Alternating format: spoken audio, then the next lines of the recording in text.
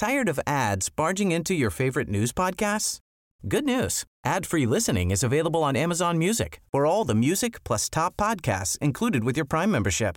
Stay up to date on everything newsworthy by downloading the Amazon Music app for free or go to amazon.com/news ad free. That's amazon.com/news ad free to catch up on the latest episodes without the ads.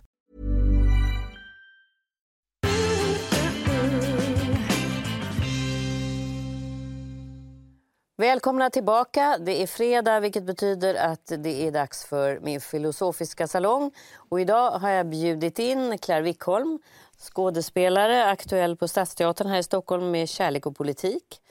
Och så har jag bjudit in en person man förknippar med tid. Det kommer att bli för evigt så, Bodil Jönsson. Fysiker och författare, för du har ju skrivit en riktig bestseller, Tankar om tid. Men nu har jag skrivit en ny bok som heter Leva livet hela livet. Ja. Tillsammans med Maj Rom också. Men vi ska inte prata om den. Utan vi ska prata om en fråga som jag faktiskt tillsammans med redaktionen har bestämt. Så vill jag höra lite grann hur ni ser på den.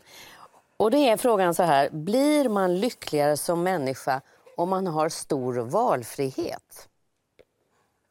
Vem vill börja? Vill du börja eller du? Jag tycker valfrihet det har gått löss i det ordet. Man får inga bra vibbar, man ser bara en massa tandkrämer som man ska välja mellan. Jag menar, den valfriheten är ju likgiltig, tycker jag. Så att det som är viktigt, tror jag, är att lära sig valfrihet. Hur man hanterar valfrihet. Ja, att lära sig att välja. Mm. Och alltså det handlar ju om så många olika saker, därför att det kan vara små saker och det kan vara stora saker. Man kanske ska börja med att välja små saker, små känslor och små tycka om eller hata. Men det viktiga är, det är ju en hel livsåskådning, den sortens valfrihet, tycker jag. Mm. Alltså min spontana ingång i den här, det är att det finns så mycket valtvång. Och om man tittar efter vad det är som tar tid, så tar det ju en väldig massa tid. Jag kommer aldrig att glömma första gången i USA när jag var oförberedd på att de frågade, vill du ha dressing? Ja, visst ville jag ha dressing. Och så kom det liksom en hel meny så här av dressingar. Och därefter så sa jag, nej tack, jag vill inte ha någon dressing. För att jag var fullständigt ointresserad av att välja mellan dessa många som då det riktades min uppmärksamhet mot. Så jag har jätterespekt för att man i kulturer där man inte har någon valfrihet, så blir möjligheten att välja, det blir det viktigaste. Men för oss så finns det ju en tendens till att vi måste välja så mycket så att som en följd av det så orkar vi inte med att leva. Jag tror att man måste utbilda sig själv för det här. Jag menar, vissa val är likgiltiga och vissa val är väldigt viktiga att ta. Och man måste ju se att man är faktiskt, jag är en svensk produkt själv. Och denna svenska produkt måste välja rätt. Och då måste man ha kriterier. Jag tycker som humanism. Jag bryr mig inte om dressingar och Colgate eller vad de heter. De här tandkrämerna och tvättmedlen och sminket och allt det där. Det kan man, det är bara att ta vad som helst. Men det är just de här andra valfriheterna som är så viktiga. Och att veta att man är präglad från början. Det är många som vet vad jag kommer att välja. Bara för att... Men jag får många olika tankar när jag lyssnar på er också i den här frågan. För att jag tänker att det är en mognadsfråga väldigt mycket. Om man går till ett litet barn och så frågar man, vilket man ju aldrig ska göra har man ju lärt sig. Vill du ha makaroner och köttbullar eller vill du ha kyckling eller vill du ha korv? Och då blir det alltid problem. Och man ser på barnet så bara huvudet bara snurrar istället för att bara säga, det här är vad jag har bestämt att du ska äta. Och sen så kommer man upp till unga vuxna som ofta idag mår psykiskt dåligt. Många gör ju det. Och talar ofta om att vuxna förstår inte, hela världen ligger ju öppen för dig. Men det är just det som är så svårt. Tänk om jag väljer fel. Och samtidigt känner jag att det är fantastiskt att ha en frihet att välja. Ja, så att det är väldigt mycket en mognadsfråga. Det är lite det du är inne på, Claire. Men min generation hade ju då tiden att tidsandan gjorde att det fanns fortfarande murar att välta. Och det blir man ju till i den situationen när man inser vad är det som jag vill vara med och välta jämfört med om allting ligger öppet framför mig. Då spelar det ingen roll. Det är mer frihet att välta de där murarna än att stå inför det här som du beskrev. Samtidigt som jag nu erinrar mig att då i USA för 30-40 år sedan, när jag utsattes för mitt livs första valtvång, som jag upplevde det, så noterade jag hur det fanns människor med svåra funktionsnedsättningar som arbetade på det här stället. Och när jag hörde hur de på samma sätt som de hade frågat mig, frågade dem, vill du ha den eller den eller den eller den dressingen, så tänkte jag på, ja, det kan hända att det här är väldigt viktigt för att de blir betraktade som att de har en identitet och den ena vill inte ha samma dressing som den andra. Det vill säga det som kan kännas tidsödande för den ena kan vara väldigt självtillfredsställande för den andra. De blev inte handikappade utan individer. Det var inte en grupp alltså. Ja, men om man nu ser valfrihet, det är för mig ett väldigt högeruttryck som jag absolut inte missunnar någon. Jag tycker inte om ordet därför att jag tycker det är för flummigt egentligen. Det är ett flummigt ord att du får valfrihet. Det får man ju inte. Det är, hur mycket pengar har du? Då åker valen ditåt. Har du inga pengar alls? Har du ingen val? Och så tänker jag också på det där med, jag tänker på Nordkorea. Jag läste en bok om Nordkorea nyss. Där de ju inte har ett tiondelsval. Och så tänker jag att men det finns en livslust hos människor ändå. En vilja till liv. En vilja att kringgå vallösheten. Men det är det som Bodil lite pratar om, att välta de där murarna. Ja. Men du närmar dig ju samtidigt med detta, alltid diskussion man kan ha kring frihet. Att friheten har ju sina gränser, för om min frihet inkräktar på din frihet, vem är då jag som ska ta mig dessa friheter? Så frihet är ju någonting som alltid behöver problematiseras, antingen det handlar om val eller ej. Och så det då kan man ju ställa frågan så här, frihet, gör det människor lyckligare? Nu valde jag valfrihet för då kan du välja, men om man säger frihet, det är ett ganska luddigt begrepp också. Om man inte frihet, fyller det med, ja. Men det har inte gått lös i det. Men På samma sätt. För det tycker du inte är laddat på samma sätt som negativt laddat? Nej, frihet är inte... Alltså jag tycker illa om valfrihet, men jag tycker i princip om frihet. På något sätt. Men det man kan ju säga att det ena har vänstern lagt beslag på och valfrihet har högern eller Moderaterna. Och det är lite märkligt att de har blivit politiskt laddade, de där orden. Men är det inte... Men som världen ser ut idag alltså. Jo, men det beror väl på vad man laddar de här orden med. Ja. Det är ju ingen som äger dem egentligen. Nej, men de tar dem, de stjäl dem. Är det inte extremerna i sig som gör oss olyckliga? Om vi börjar från den enklaste varianten. Alltså när valfrihet har expanderat så att det blir till valtvång, så blir vi garanterat mindre lyckliga genom valfriheten. Å andra sidan, om du lever i ett samhälle med oerhört mycket tvång, så är det svårt att mobilisera någon lycka. Men visst finns den ändå, det här exemplet som du tog från Nordkorea. För det kan ju stimulera fram kreativiteten och viljan att obstruera. Ja, hur är jag fri när jag bara har de här 4 stenarna? Vad kan jag göra? Fast jag vill påstå att vi är lyckligare här än man är i Nordkorea efter att ha träffat några som har lyckats ta sig därifrån. Men om man tänker att valfrihet, om jag tänker på mig själv som kvinna där man var väldigt begränsad för låt säga 100 år sedan eller mindre än så, och där det nu finns en valfrihet just därför att man har en ekonomisk frihet på ett annat sätt, då blir det väldigt positivt laddat för mig. Ja. Det är inte säkert att det är lätt för att det är svårt att välja, men det är positivt tycker jag. Motsatsen vore värre. Ja, fast jag vet inte...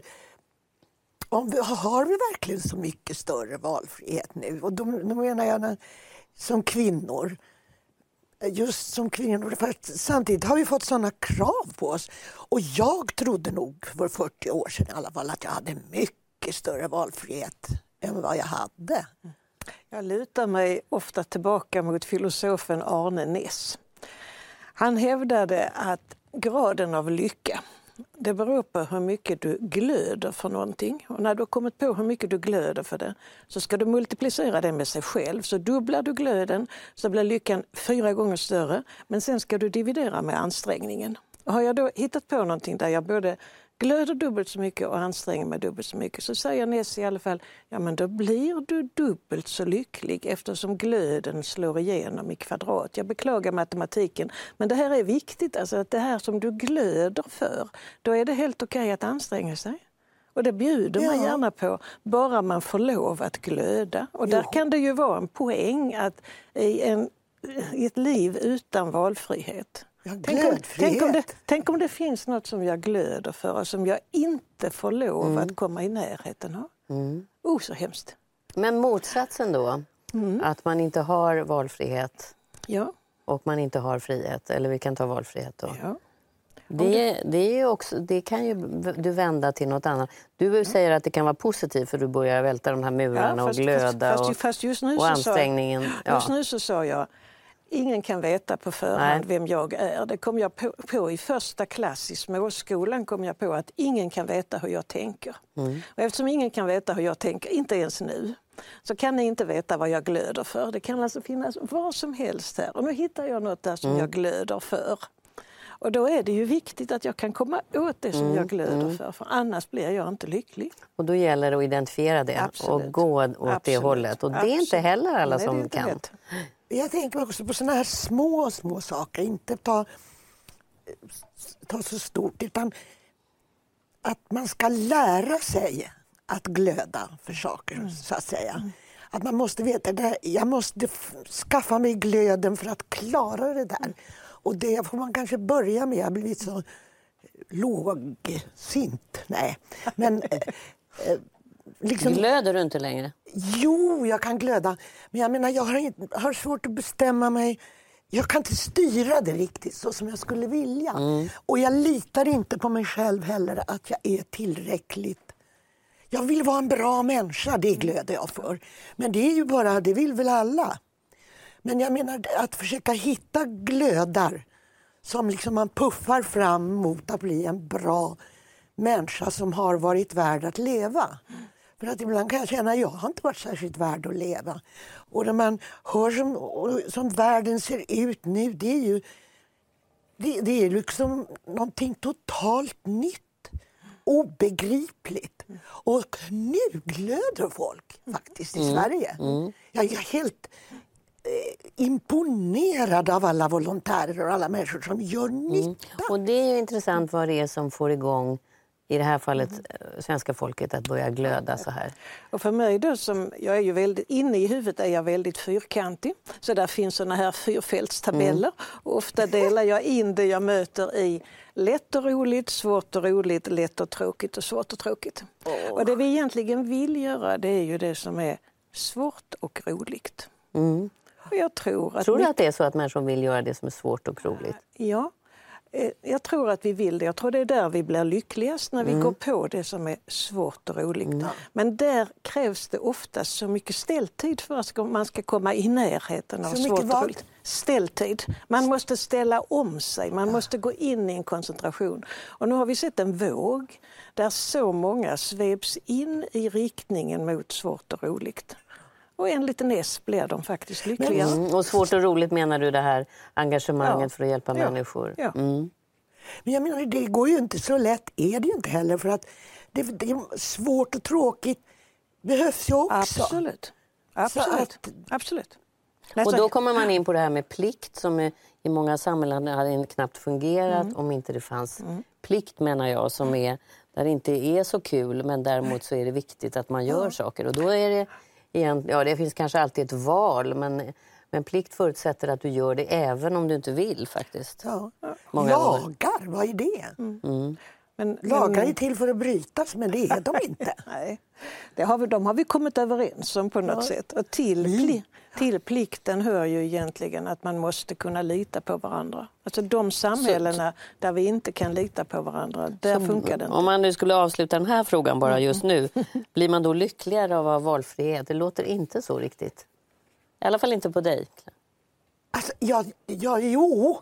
Jag menar, det har gått löss i det, men dessa löss ska avlivas och köras bort. Och din den där glöden i kvadrat genom ansträngning. Den tar man med sig. Den är viktig. Och grubbla lite extra på. Och när vi ska gå vidare och vi har ställt en fråga, eller tittare har ställt en fråga, och den frågan lyder så här. Hej, jag heter Caroline och min fråga är så här. En person som föds idag kommer med stor sannolikhet att bli över 100 år gammal. Det vill säga betydligt äldre än de som lever idag. Och då undrar... Say hello to a new era of mental health care. Cerebral is here to help you achieve your mental wellness goals with professional therapy and medication management support. 100% online. You'll experience the all-new Cerebral way, an innovative approach to mental wellness designed around you. You'll get a personalized treatment plan from a therapist, prescriber, or both in a safe and judgment-free space. Your Cerebral therapist or prescriber will outline a customized plan with clear milestones along the way, so you can get to feeling your best. With Cerebral, you're not alone in your mental health journey. We're here to empower you to live a fulfilling life. So take that first step towards a brighter future and sign up today at Cerebral.com/podcast and use code ACAST to get 15% off your first month. Offer only valid on monthly plans. Other exclusions may apply. Offer ends July 31st, 2024. See site for details. Tired of ads barging into your favorite news podcasts? Good news. Ad-free listening is available on Amazon Music for all the music plus top podcasts included with your Prime membership. Stay up to date on everything newsworthy by downloading the Amazon Music app for free or go to amazon.com/news ad free. That's amazon.com/news ad free to catch up on the latest episodes without the ads. Hur tror ni att det kommer påverka sättet vi lever? Det är lite tangerar det som du har sysslat med i din bok. Det tangerar väldigt mycket det jag har sysslat med. Man kan ju börja med att säga att det fanns ju människor också för enstaka fall som blev väldigt gamla. För dem gällde att deras jämnåriga, allra flesta var döda. De flesta av deras barn var döda, en del av deras barnbarn var döda. De var alltså på något sätt övervintrare, väldigt udda. De kunde inte se särskilt bra, de kunde inte höra särskilt bra, de kunde inte röra sig särskilt bra, de hade ont, de hade inga tänder etc. Det här är vår gamla bild av att äldre eller ålderdom är detsamma som sjukdom. Och så är det ju inte längre, utan det finns ju stora förändringar som har skett. De som är försiktiga säger att en 75-åring i min generation är som en 65-åring var i min mammas. Och redan detta med 10 års förskjutning inom loppet av 30 år, det är ju jättemycket och det hänger vi inte med på. Vår omvärld hänger inte med på det, men vi förstår det inte själv heller för vi har en annan bild av ålderdomen.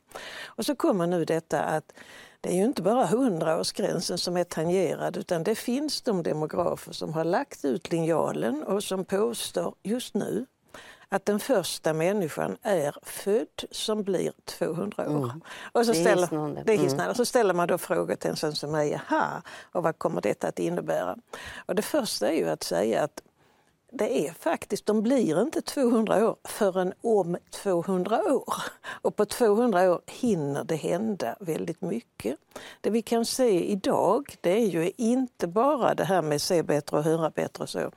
Utan det är att hjärnforskningen börjar veta att vi blir inte bara sämre i huvudet ju äldre vi blir, utan vi får bättre kontakt mellan kunskap och känslor. Vi får fortfarande nya hjärnceller, där sker en väldig massa sånt. Och så blir vi bättre på sammanhang, inte bara på gamla sammanhang utan också på nya. Så ska du tänka dig det här utsträckt så måste du titta på en kultur där vi har vett till att samspela mellan generationer på något annat sätt. Och så tänker jag dessutom att om en 35-åring redan nu ser vad en 70-åring kan göra, då kommer man ju inte att slita häcken av sig medan man har små barn, utan då kommer man att tänka att det kan jag göra senare. Man kanske också lever olika liv vad det gäller partners, man börjar om, man lever ett liv där man har barn med någon och sen lever man ett annat liv. Det gör ju människor redan, men det kanske blir ännu mer så. Vad tänker du? Ja, Det första jag tänker på är att det kommer att bli mindre stressigt. För att man är inte så rädd för döden som man kanske är nu.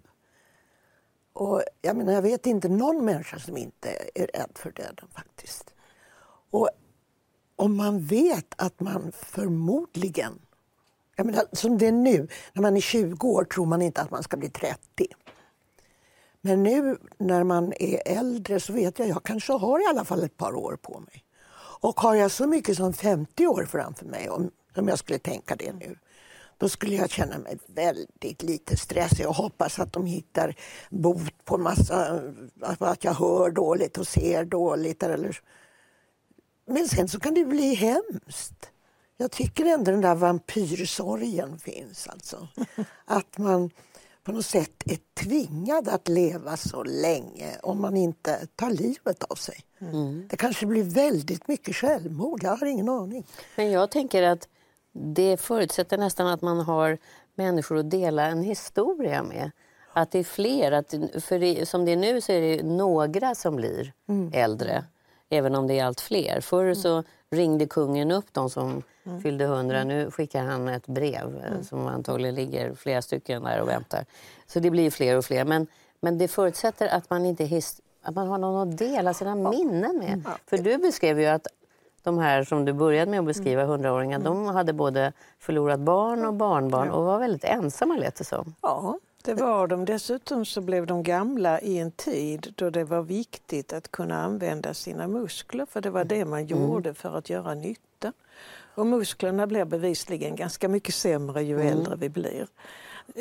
Men vi blir ju inte gamla i ett samhälle där musklerna är viktiga längre. Redan nu är det ju så att även de unga använder dem mest när de går på gym och går på badstranden. Fast den här muskeln där uppe i huvudet är viktig. Den muskeln där uppe, den är viktig. Den behöver jobbas på. Det behöver de också jobbas på, men de är inte så starka. Nej. Men den här ensamheten tror jag är det värsta.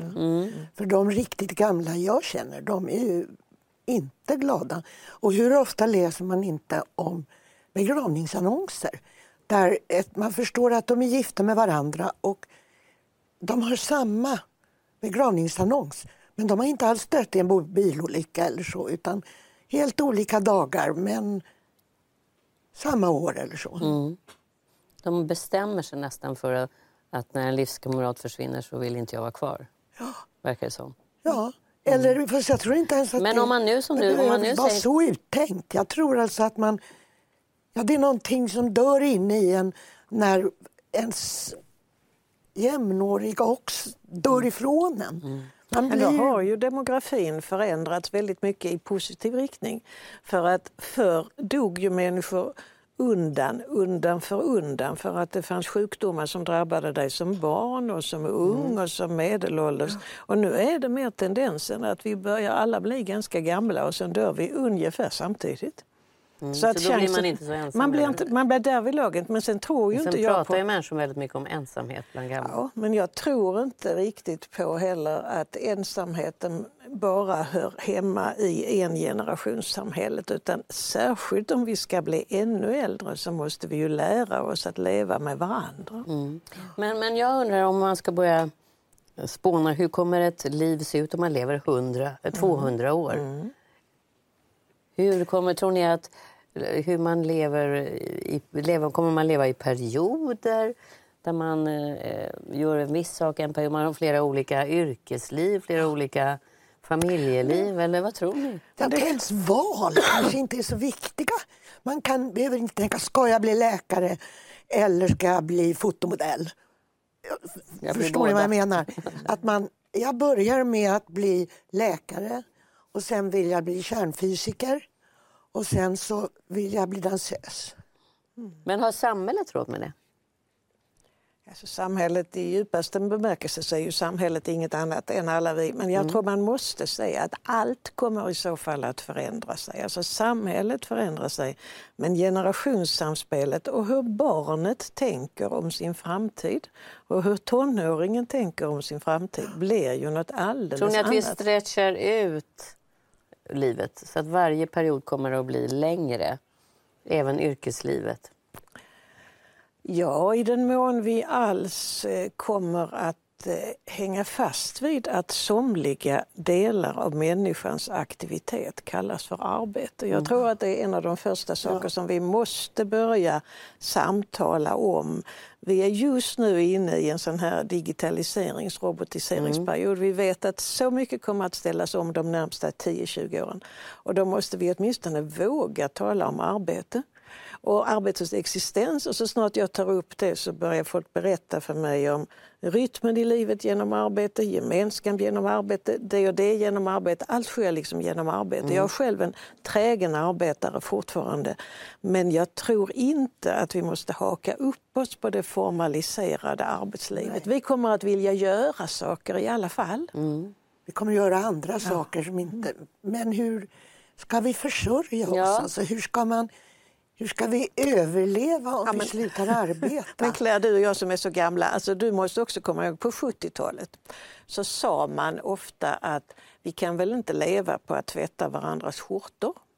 Och på den tiden hade jag inga argument att komma med, men jag minns att jag sa att men det är väl inte det sämsta att hjälpas åt. För att allt i livet egentligen, vilket yrke vi än har, så handlar det om relationer. Någonstans så har den ena ett jobb som elektriker till exempel för att någon annan människa behöver hjälp med det elektriska. Men det låter som att man byter tjänster istället för att man har lönearbete. Ja, vad är lönearbete annat än att byta tjänster? Vad jag menade är att vi har ju fastnat i ett arbetsliv som bedrivs på premisser som att arbetet alltid måste räddas. Vad som än händer, hur mycket vi än effektiviserar, så ska vi ändå arbeta minst lika mycket för att arbetet måste räddas. Och bakom det ligger att vi är så fantasilösa så vi kan inte komma på hur vi annars skulle göra. Vad tänker du, vad tror du vi ska försörja oss på? Eller det är helt fel fråga? Jag tror alltså att samhället kommer att omstruktureras så totalt.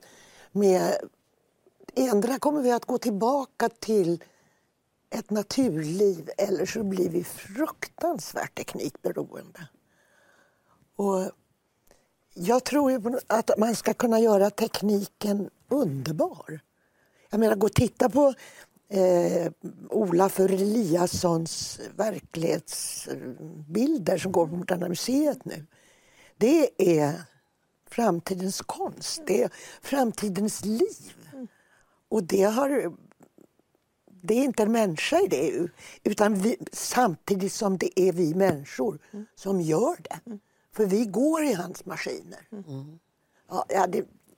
Så jag tror att alla tankar vi tänker nu, i alla fall jag, är bara dumma. Det kommer inte att bli så här. Nej, alltså, det vet vi ju på förhand.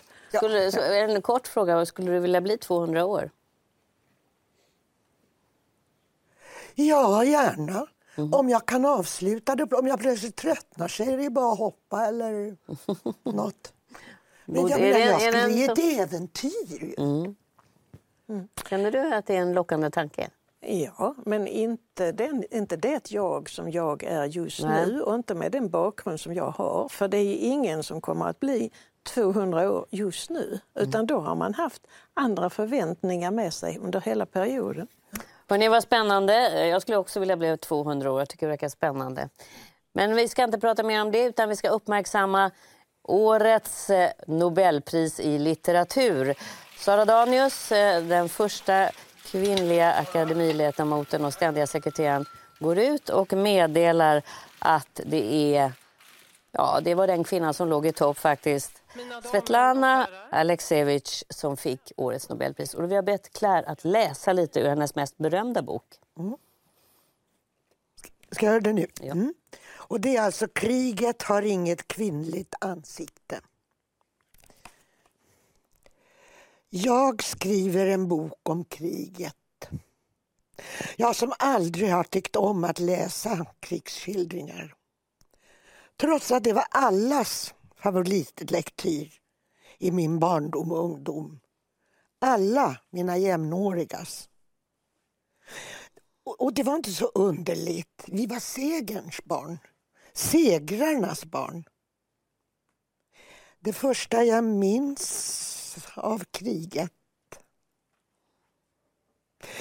Min barnsliga ängslan bland alla obegripliga och skrämmande ord. Kriget blev alltid ihågkommet.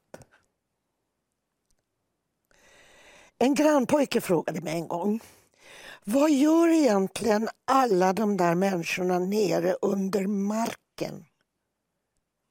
Efter kriget finns det ju fler där nere än här uppe på marken. Vi ville också lösa krigets gåta. I vår familj hade min ukrainske morfar dött vid fronten. Han låg begravd någonstans i Ungern. Och min vitryska farmor hade gått med partisanerna och dött av tyfus. 2 av hennes inkallade söner försvann spårlöst under krigets första månader. Av hennes 3 söner var det bara en som återvände. Min far. Och så var det i varenda hus. Hos alla. Det var omöjligt att inte tänka på döden. Vi kände inte till någon värld utan krig. Kriget var den enda värld vi var bekanta med. Och krigets människor var de enda människor vi kände till. Jag känner fortfarande inte till någon annan värld. Eller några andra människor. Har det någonsin funnits några? Tack Clara Wickholm. Det var alltså från Nobelpristagaren Svetlana Alexievich som har fått priset i litteratur. Med det säger vi hej och tack. Vi ses. Tired of ads barging into your favorite news podcasts? Good news. Ad-free listening is available on Amazon Music for all the music plus top podcasts included with your Prime membership. Stay up to date on everything newsworthy by downloading the Amazon Music app for free or go to amazon.com/news ad free. That's amazon.com/news ad free to catch up on the latest episodes without the ads.